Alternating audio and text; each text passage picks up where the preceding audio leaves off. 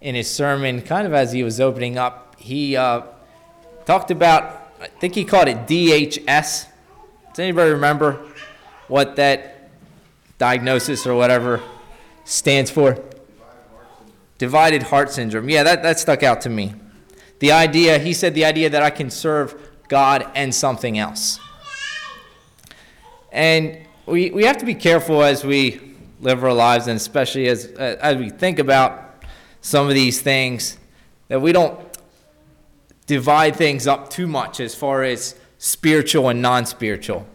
There are obviously things that are more spiritual and things that are less spiritual, but we are created body, soul, and spirit. God didn't. We don't just dwell on things that are completely spiritual, and it's not like we don't have any other needs. And I don't think Jesus was disregarding that fact at all as he went through the Sermon on the Mount and through this chapter. But at the same time, if you guys want, if you can listen and tally it up at the same time. Sorry, I didn't make that very clear.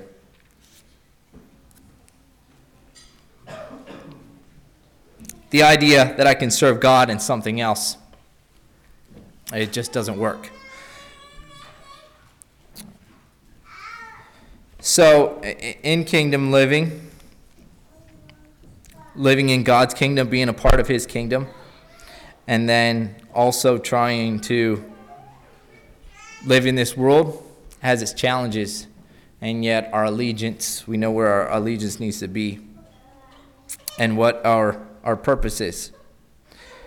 And I think so often, when we talk about Christianity sometimes, Christians, it's a little hard to know who we're referring to sometimes, because the term Christian we know is so broad.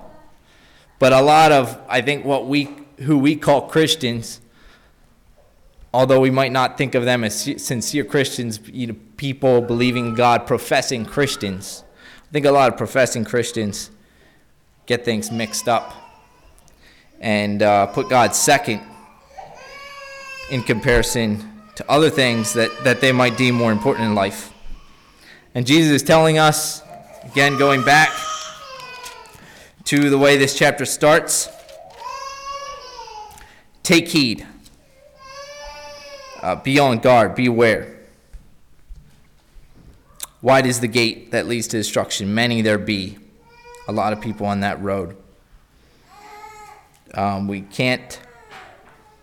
have to be careful. 2 Corinthians 10:12, for we dare not make ourselves of the number or compare ourselves with some that commend themselves. But they, measuring themselves by themselves and comparing themselves among themselves, are not wise. And so as we look at this passage, we want to keep that in mind. Again, we want to align our lives to the Word of God and not align the Word of God to our lives.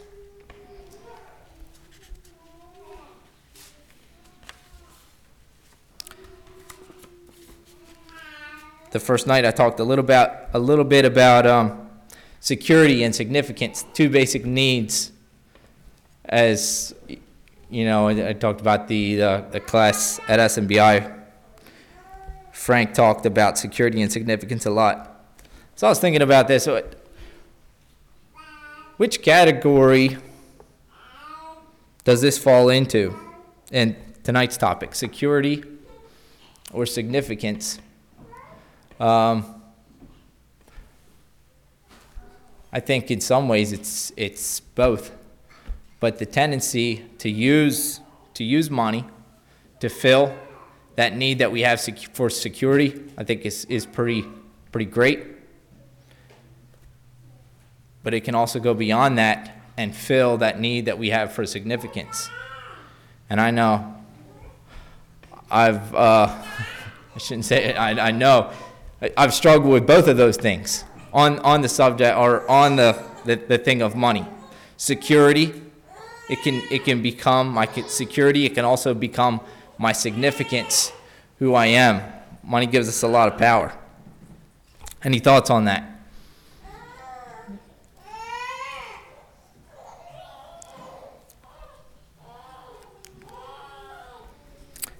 Psalmist says, he heapeth up riches, and knoweth not, talking about me, and knoweth not who shall gather them. And now, Lord, what wait I for? My hope is in thee. And I hope that's us tonight. Our hope is in Jesus, not in the things we have, not in the abilities we have, not in anything that's not going to last. Our hope is grounded in truth and in Jesus. So let's get into the text. Can I have a volunteer to read verses 19 through 24, Matthew chapter 6?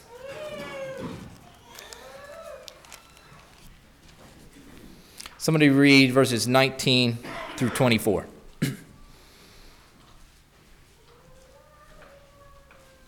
Pick on somebody. Thank you. Jake, go ahead.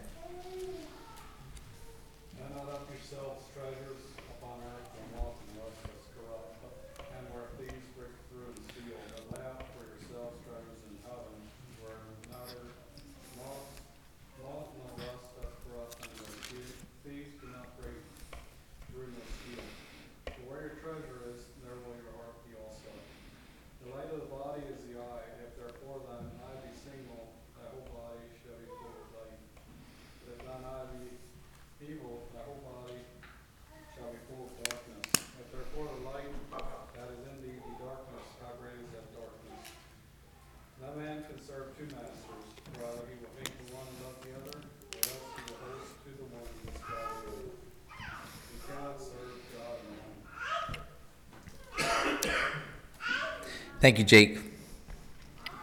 So I'd like to just look at this a little bit, starting there in verse 19, and observe kind of what the text is saying. Lay not up for yourselves. I was looking at that, the first words there, not. The ESV would use the words do not, and that those two words do not in the ESV come through numerous times throughout the Bible. This Greek word, if you look at it, is actually 958 times it comes through. But the word not here is basically, from what I could find, it means what it's saying. Do not. It doesn't seem to be presented as an option. So, do not lay up. The idea there of storing up, the meaning there in the Greek to store up, treasure up, save, lay up. Seems to be speaking of extra things, putting things away. Do not lay up, or lay not up for yourselves treasures. And the word treasures there, again, basically precious things. In the Greek, a storehouse for precious things, hence a treasure, a store. And again, treasure seems to indicate luxury over necessities, things that are beyond needs. So, the rest of the text, as we read down through this, but lay up for yourselves treasures in heaven. We have the same words coming through. It's telling us here what to do and what not to do. Lay not up for yourselves treasures upon earth, where moth and rust doth corrupt, and where thieves break through and steal. But lay up for yourselves treasures in heaven, where neither moth nor rust doth corrupt, and where thieves do not break through and steal. Nor steal, for where your treasure is, there will your heart be also. And the word heart there, it can stand for your literal heart, but more often it's the mind, character, inner self, the will, the intention, the center. So nothing from this text seems to be too far off of what the original, what Jesus was meaning in the original words here. What else do we observe from this passage? Looking at these words and their meanings and what this passage is saying. Question, Tim. What about having a sum of money on a savings account or something like that? Is that getting enough treasures on that? Well, the ant stores them for a season, for further. We're supposed to observe the ant. It's a good question. John's question, what about savings, laying up savings on the earth, physical savings for future?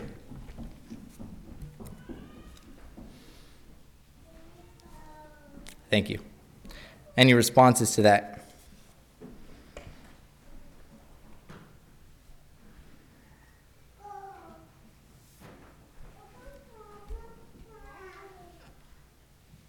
Last week I read in the Epoch magazine that there were 10 men of the richest men in the world featured, and they all, most of them I think, were in the $1 billion mark, and through the recession that we have already since the beginning of this year, they have lost billions of dollars, but they have billions left. One of them even has $1 trillion, which we can't imagine what that's about, but he also lost quite a bit. But, to me, that would be, they have plenty to go on now, whereas nobody needs $1 billion, even $1 billion, to live less than 70 or 80 or 85 year life, does it? Well, at least I don't need $1 billion as long as I have, maybe $1 million. I'm not looking for $1 billion. So getting back to what John is saying or asking here, The real issue is what you do with the money, and how you serve the Lord and serve the church, and that's it's what you do with the money, not how much money you have. well,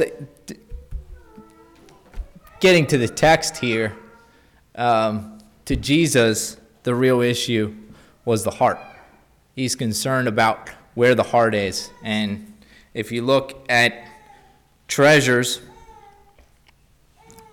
or storing up, this is, speaking of a place, treasures, a storehouse for precious things. So where your treasure is, where your storehouse is, that's where your heart is also, in other words.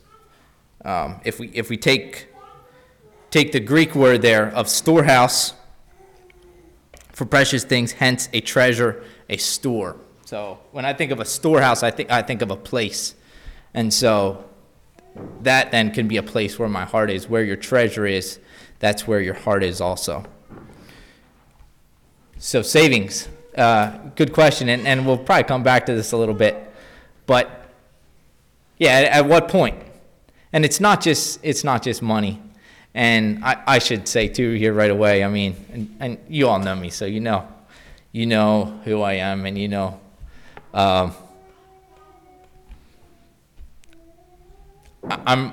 I'm right here with the rest of you. And this passage is not new to us. I hope it can continue to challenge us. One of the things as we live life, this isn't new either, but we don't default towards God. People don't don't default towards God. We naturally, I'm saying humanly, from a human standpoint, you know how it is. We go away from God. We need to be continually challenged. Look at our lives. So I've enjoyed this study, but I want us to be open to where we can learn, but not necessarily trying to upset the fruit basket and say we have to change everything and that you have to get rid of your savings account, John. But I want to look, I want us to take a deep, honest look at what Jesus is saying here. Well, concerning John's question, it seemed like in the time of the Egyptians, when the 7 years of plenty, Joseph had the wisdom and others to lay up in store for the lean years. So that would indicate clearly that certainly not wrong to have a savings account and, some kind, or is that right, for the future? Yeah. No, I think that's... I think we will all agree on that. Yeah, I think so too. I believe so. So can you have a savings account and have it be a treasure? Well, one thing I have to bring is, it's your security. And that even what you have for the future could be taken just like that, with health reasons. You could soon spend it all. So I think we need to be careful now that what we have laid up is our security. That it's not our security. Yes. So I think it's important that we do. I don't think this is splitting hairs, but it's our savings is there to so that we have things in the future. So in some ways, you're relying on that. You're getting older. Physically, you're not planning to work like you do now until you're 80 years old. So you're relying on that in some ways. But at the same time, you're right. Your security,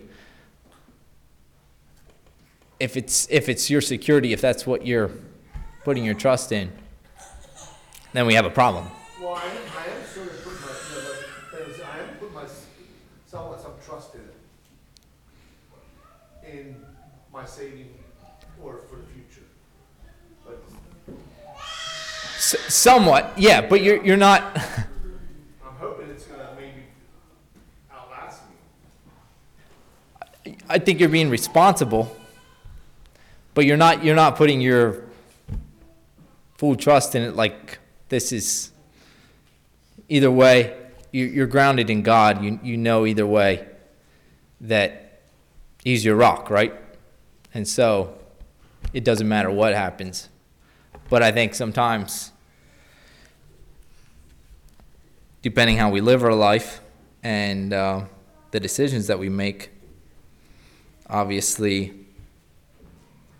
can impact the way we think about money and our dependence on it. So, getting back to Dad's question about, so we kind of need to define what treasure is, right? So, If treasure is treasure equals money, then yeah, we can't lay up any money. But Jesus, so in the one parable, God or the master entrusted the servant with talents or whatever, which was money, and it was more about the way they were stewards of that money. So I don't know. This is completely me just thinking right now, but is it as much about how much our savings account, or even what our, is it about how much our savings account is, or is it about being stewards of what's actually God's and not, it gets into that ticky-tacky thing of is mine or is it God's? it does, yeah, and there's obviously the thing of motives. So you're right, we have to define treasure, and I want to get to that. I'd like to look at, just run over a couple of passages that are correlating to this. Some of them in the other Gospels, there's a little bit of variety here, and then we'll get into that a little bit deeper. But yeah, you're right, we do have to define what treasure is. So, Matthew chapter 19, verse 21. If thou wilt be perfect, go and sell that thou hast, and give to the poor, and thou shalt have treasure in heaven, and come and follow me.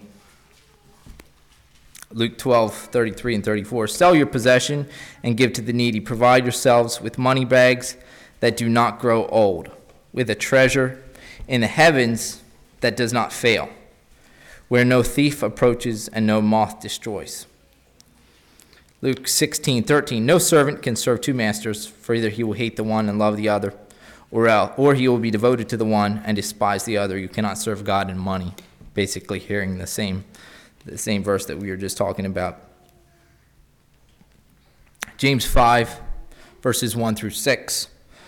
Come now, you rich, weep and howl for the miseries that are come upon you. Your riches have rotted, and your garments are moth-eaten.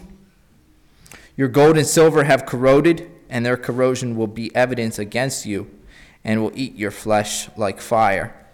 You have laid up treasure in the last days. Matthew 13:44. The kingdom of heaven is like treasure hidden in a field, which a man found and covered up. Then in his joy he goes and sells all that he has and buys that field. There Jesus speaking in a parable. So, adding these verses into the equation, again, these are verses that seem to imply sort of the same message there.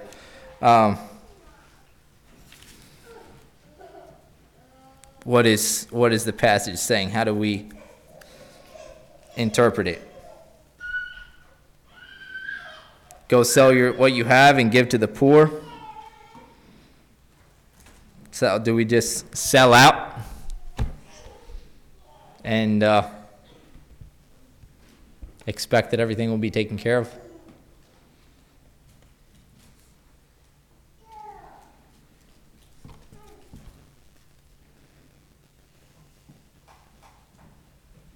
In James, the passage there in James, Jesus is warning in chapter 6 here of what can happen.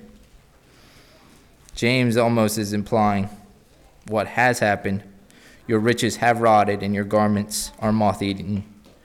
Your gold and silver have corroded, and their corrosion will be evidence against you, and will eat your flesh like fire. You have laid up treasure in the last days. So I think it's key what you're saying, Doug. The one thing that you're saying is that we are stewards, and it's not ours. And I can forget that so easy. That's not just my money, but that's my time, my family. We're stewards of what God gives us, and there's a lot of responsibility that comes with that. How much of your master's treasure is the steward allowed to use? I think that's what we're really asking is what can I use? What's okay? That's the real question. I think so. It's hard because we live in very prosperous times. I don't know that times have ever been easier. I mean, Paul, nobody before you milked cows without actually milking cows, right? You still have one of the harder jobs here, but I really appreciate Paul. Paul and I, I'll introduce you tomorrow night.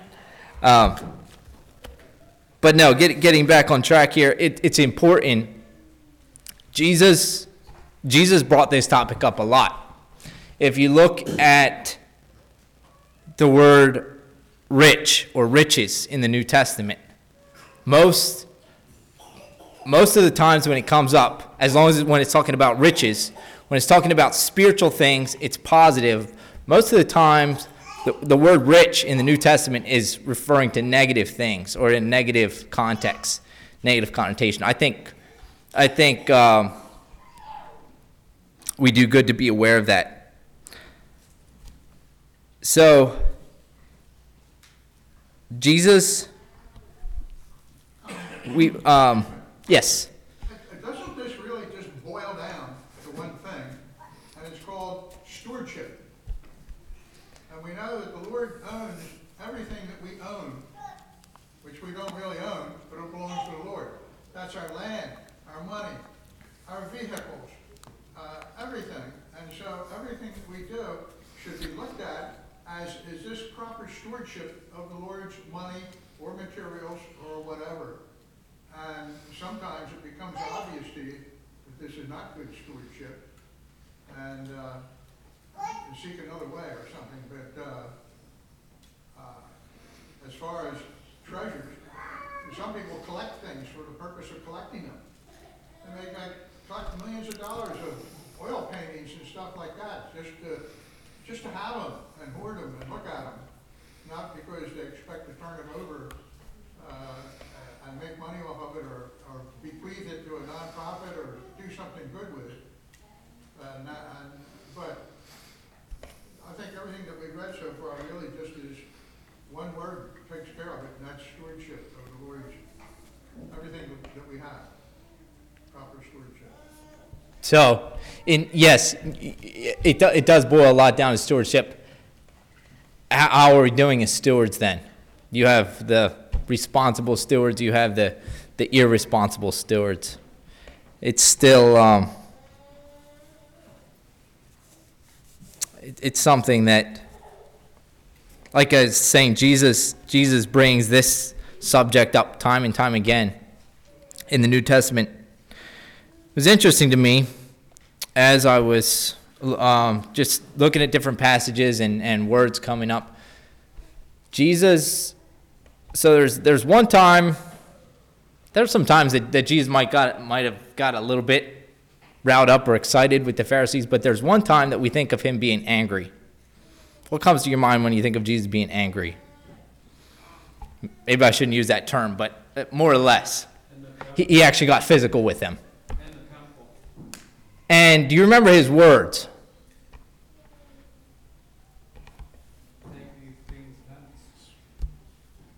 Make not my Father's house an house of merchandise.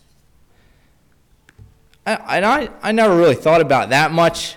I mean, it makes complete sense what Jesus was saying, but why was he so? People were taking advantage of the poor. It was not a place to sell stuff at that courtyard. And the poor were being neglected, and the poor were becoming more poor, and they were becoming rich. That was an Old Testament already.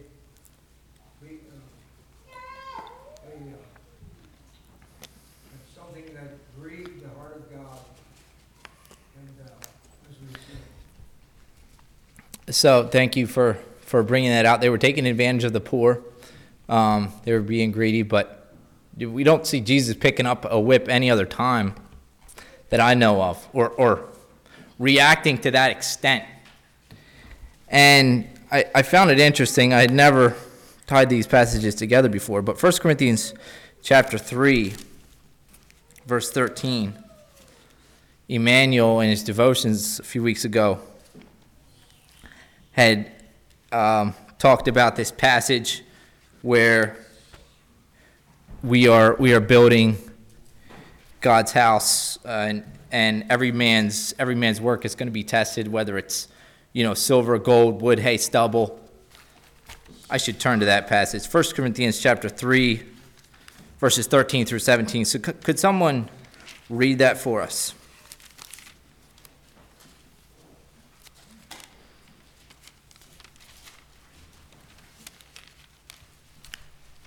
First Corinthians chapter 3, verses 13 through 17.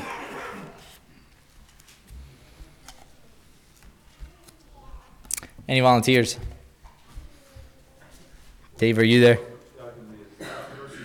13 through 17. 1 Corinthians 3, 13 to 17.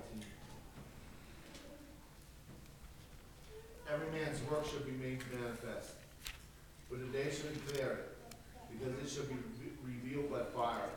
And the fire shall try every man's work of what sort it is. If any man's work abide which he hath built thereupon, he shall receive a reward. If any man's work shall be burnt, he shall suffer loss. But he himself shall be saved, yet so as by fire. Know ye not that ye are the temple of God, and that the Spirit of God dwells in you? If any man defile the temple of God, him shall God destroy. For the temple of God is holy, which temple ye are. So, if any man build upon this house goods, gold, silver, precious stones, wood, hay, stubble, every man's work shall be made manifest, whatever we are building this temple out of. Know ye not that ye are the temple of God, and that the Spirit of God dwelleth in you? So, if we think of, we are the temple. This church is where we come to, but we are the temple now. If any man defile the temple of God, him shall God destroy. So how do we defile God's temple? Again, he's talking about how we're building the temple. And I think that has to do with how we're living our lives, how we're being stewards, back to what George and Doug were saying, of what we have. And this goes beyond this subject of money, but how we're living our lives. If any man defile the temple of God, him shall God destroy, for the temple of God is holy, which temple ye are. And so, going back to Floyd's point, Jesus was upset. They were taking advantage of the poor. They were concerned about building their own wealth. And they were doing it in God's temple. And I think this plays into our lives too. When we're taking advantage of people. When we're trying to build up our own self. We are the temple of God. You're talking about the body and the spirit. Body, the person, us. Which means alcohol, tobacco, drugs can defile the temple. In other words, you're abusing the work of God. Is that right? Yeah, I mean, I think it's more than that. Yes, our body is the temple, but also it goes beyond that. God's Spirit dwells in our spirit, which I believe is also the temple of God. It goes beyond my physical self. I think. Any other, if you're following what George is saying, any other input on that? The temple is more than just my physical body. Yes, I agree. I need to take care of my physical body. But I believe when God's Spirit comes into me, He changes me at my core, at my spirit is where He really dwells. Does that make sense? Anybody want to weigh in? Any comments? Our stewardship of scripture in Deuteronomy, where God told Israel that when they come into this good land and have all these good things, then He said, "Beware lest you forget the Lord God." And He said, "Remember that it's the Lord that gives you power to get wealth." What was that? He said, "Remember that it's the Lord that gives you power to get wealth."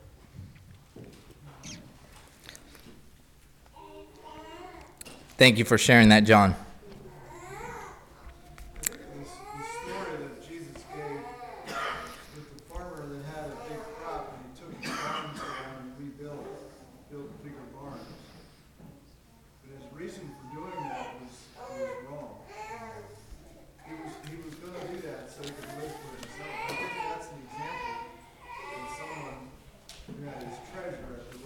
Mm-hmm. There's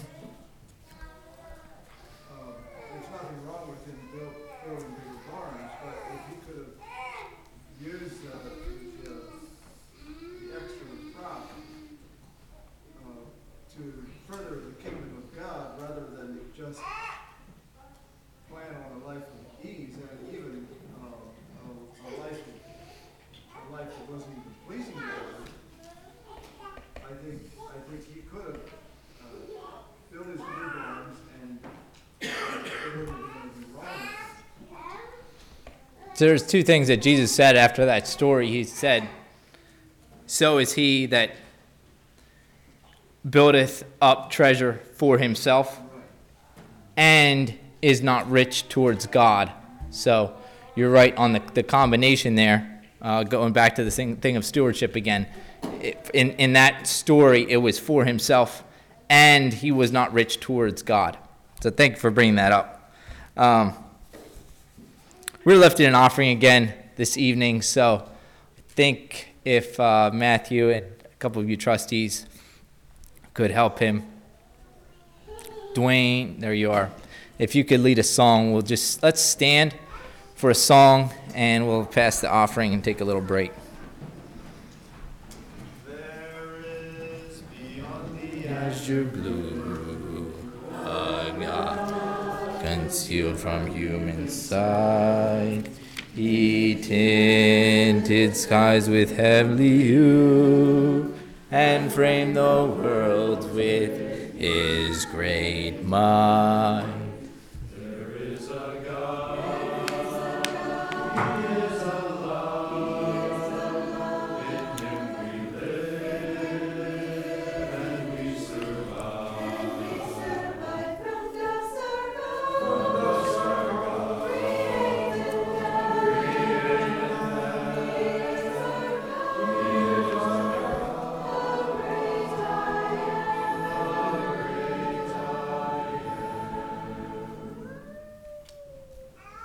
Okay, you can be seated.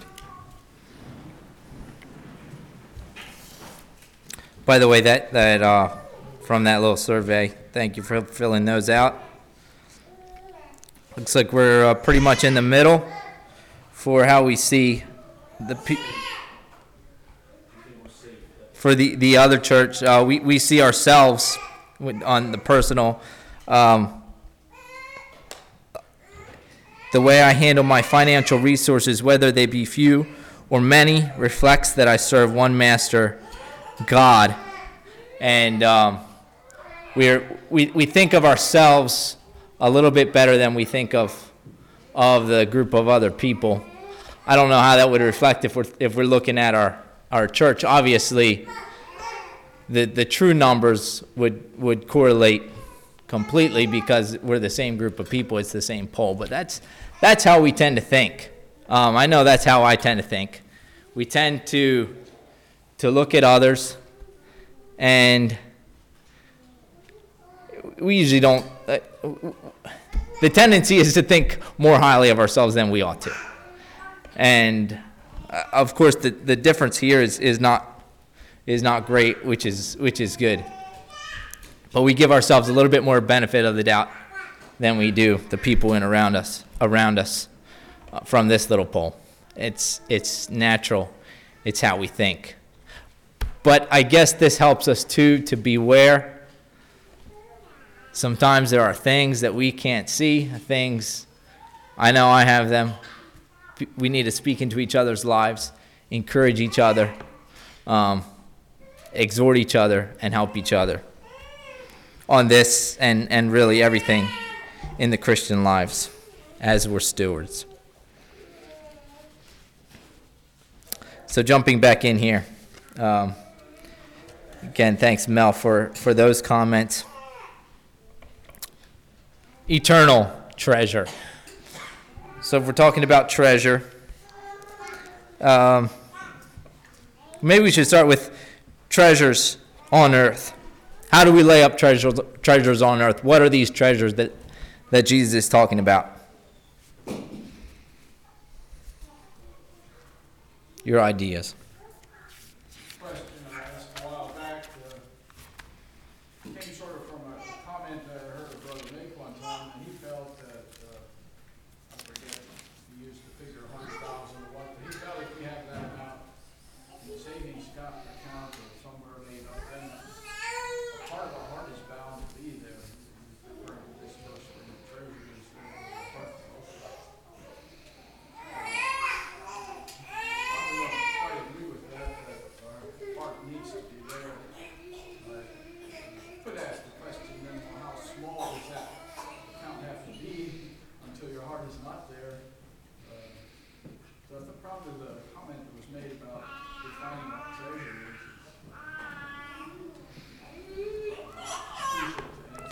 the reality is that you know, people who don't have treasure can fall into the same,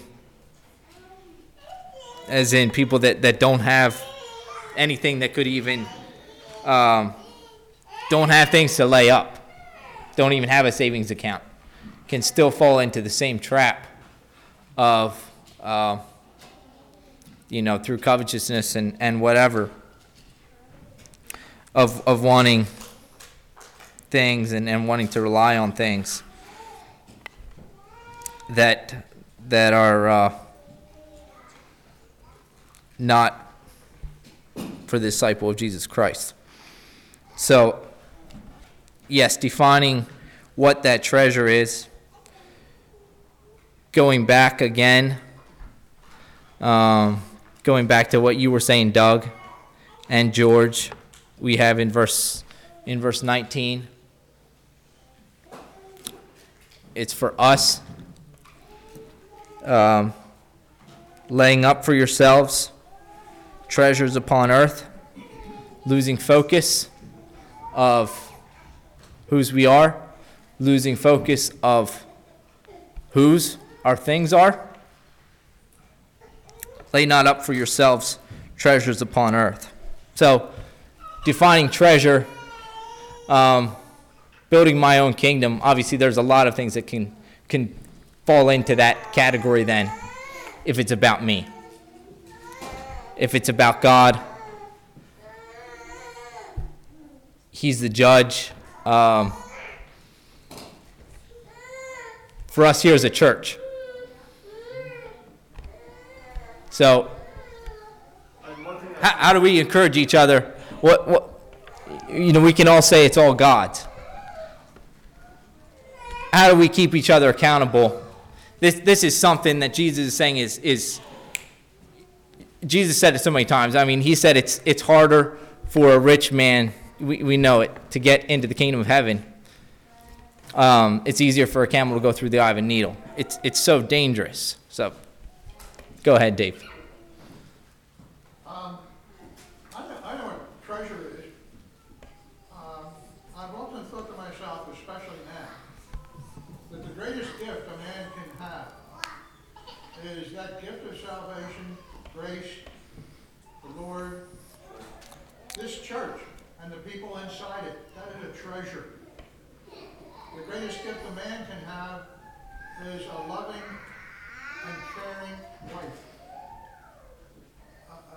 That really is right there at the top of the list next to the Lord Himself. But other than that, other things, like material goods, like vehicles and stuff like that, they're not treasures, they're things. That theoretically are supposed to do a job.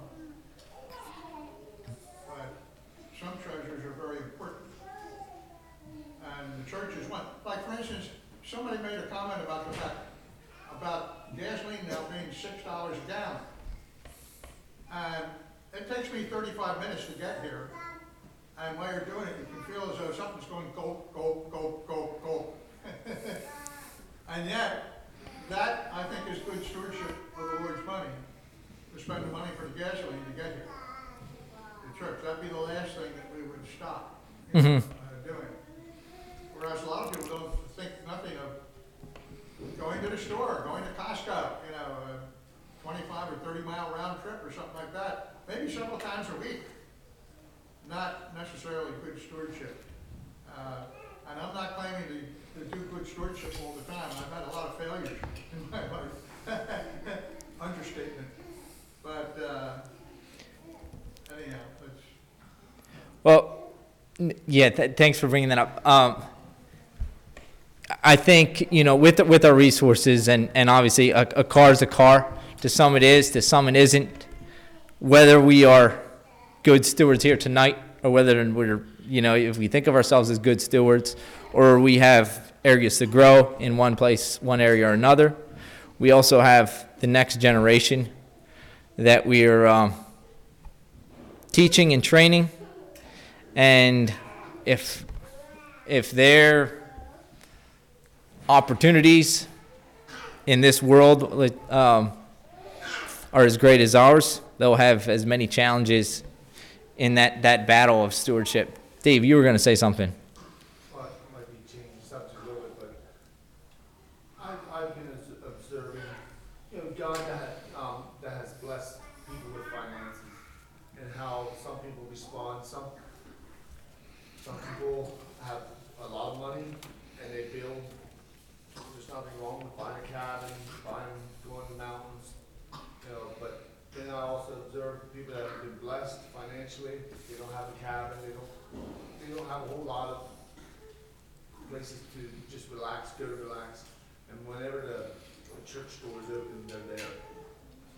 They're here Wednesday evenings. They're here Sundays, for church, not weekends, blowing a lot. And I appreciate that. And I observe those men. So that brings up something too. We, again, human tendency. I can tend to judge other people on the thing of finances, on a lot of different things. But I think it says something about our heart, about our true concerns, depending how we react. Judge not, that you be not judged. God is our judge.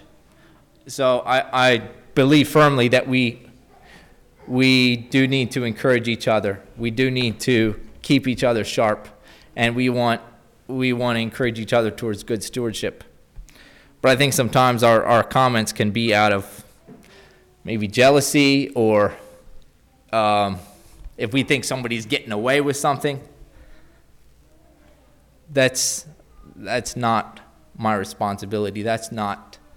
That should not be my concern for speaking up about a situation. So kind of going back to what you're saying there, yes, some people have things and other people are faithful. Have the resources, but are faithful in their calling. So, John, you were mentioning amounts.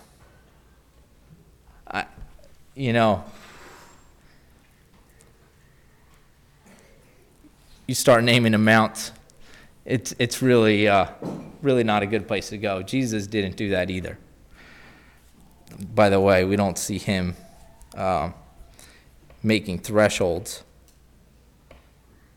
There are certain expectations, and if I keep moving here, we can get to some of those other verses for those who are rich. But not giving thresholds as to when you have too much money. It seems to me, as I observe people and observe myself, that the whole, I could keep going back to Dave's story of feeding of contentment.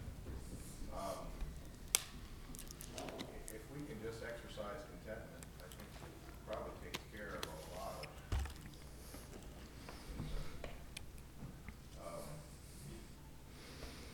I think it was about 5 of the men that Floyd was talking about earlier, the 5 or 10 richest men. I think at least 5 of those in the last 2 years divorced their wives. I think this whole thing of just exercising gratefulness for what God has entrusted to you, rather than just living a life of gimme.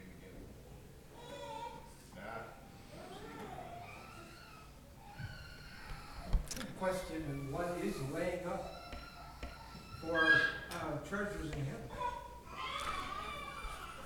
So that's next on the list here, Floyd. Well,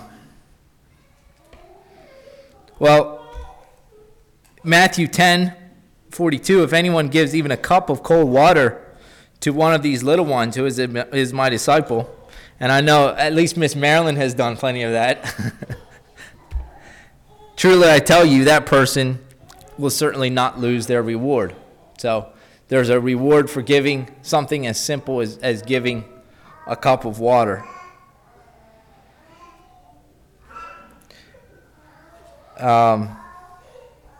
There are, obviously, we talked about in the first evening, Matthew chapter 5, verse 13. You are the light of the world. You are the salt of the earth. Let your light so shine before men that they may see your good works and glorify your Father which is in heaven. And I think we're laying up treasure by the way we live our lives. Psalm 127, the fruit of the womb is his reward.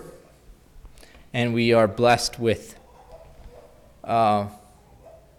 whether it's children in our lives that we mentor and encourage, or children given in our own families through birth. The fruit of the womb is his reward. And we're dealing with young people. We're dealing with eternal souls.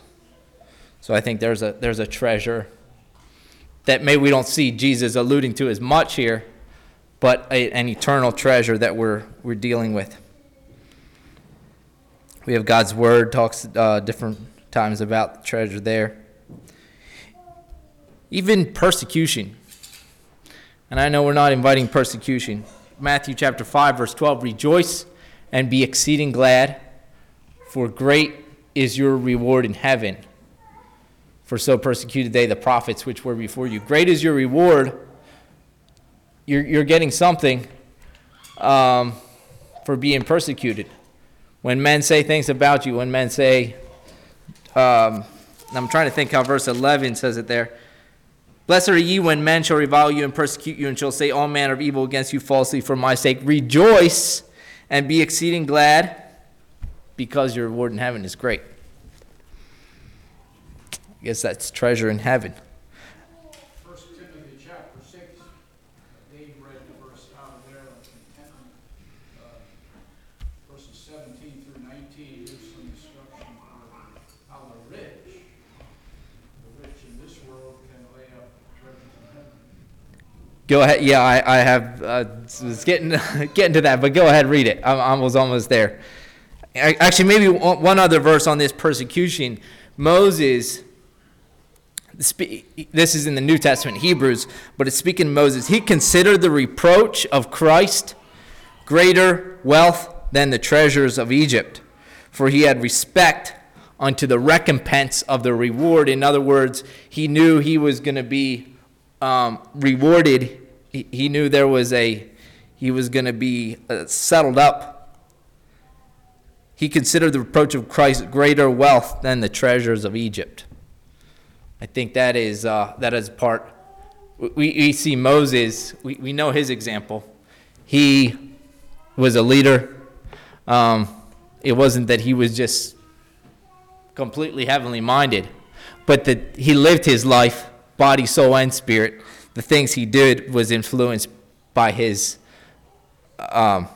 service to God, his resignation to God, and his eternal perspective. He considered the reproach of Christ greater than what he was born into, the treasures of Egypt. John, 1 Timothy 6, 17 through 19. Go ahead and read it if you have. Turn there. So I'll read it. Okay. Charge them that are rich in this world, that they be not high-minded, nor trusting on certain riches, but in the living God who giveth us richly all things to enjoy, that they do good, that they be rich in good works, ready to distribute, willing to communicate, laying up in store for themselves a good foundation against the time to come, that they may lay hold on eternal life. So, jumping down through my notes here, are we rich? Yeah, we're rich. Salvation. Yeah, we're rich in that too. As far as Uh, earthly wealth, I think Yes, as far as earthly wealth. I think Gary Miller would say that looking at 100 people, we would be in the top 1%.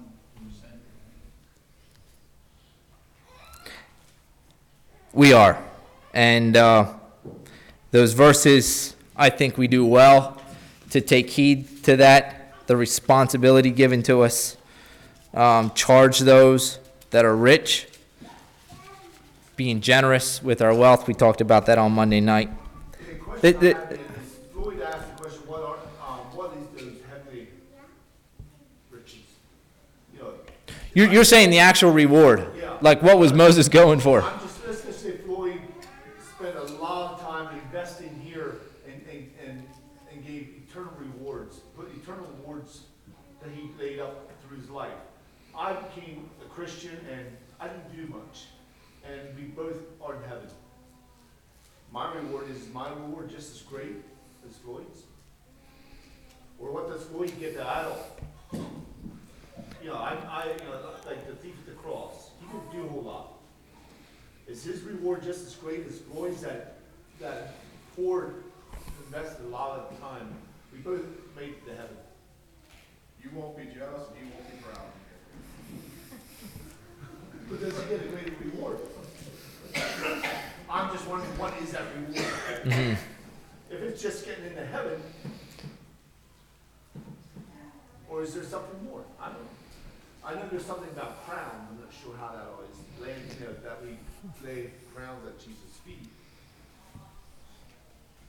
There's a song, must I go empty-handed? I'm not sure how that always is. Floyd, do you have anything on that? Well, we do read in the scriptures about those going to hell, that some will be beaten with few stripes, others with many. I would think that in heaven there'll be some degree of rewards, but like Ben said, even those who just labored maybe for a few minutes got the same reward as those who labored for 11 hours. There's different equations here, the whole thing. Yeah, that's. When we get over yonder, our rewards will seem so small compared to what Jesus did for us. We'll throw our crowns before his feet. I thought the Bible says, and I can't point right to it, just like you, but Jesus told one of the Pharisees that your punishment will be far greater than so-and-so's punishment. So apparently punishments will vary depending upon how you are and what you did. Well, the same thing with reward. Some people, I believe, that will get greater rewards in heaven than others. I don't know whether they'll have a penthouse or what, but yeah, I mean, you look at people that have spent their entire lives as missionaries in a foreign land through all kinds of tribulation, etc. And I look at that as surely their rewards will be far greater than, say, like my reward, if I have one. But the Bible, I thought was explicit on that.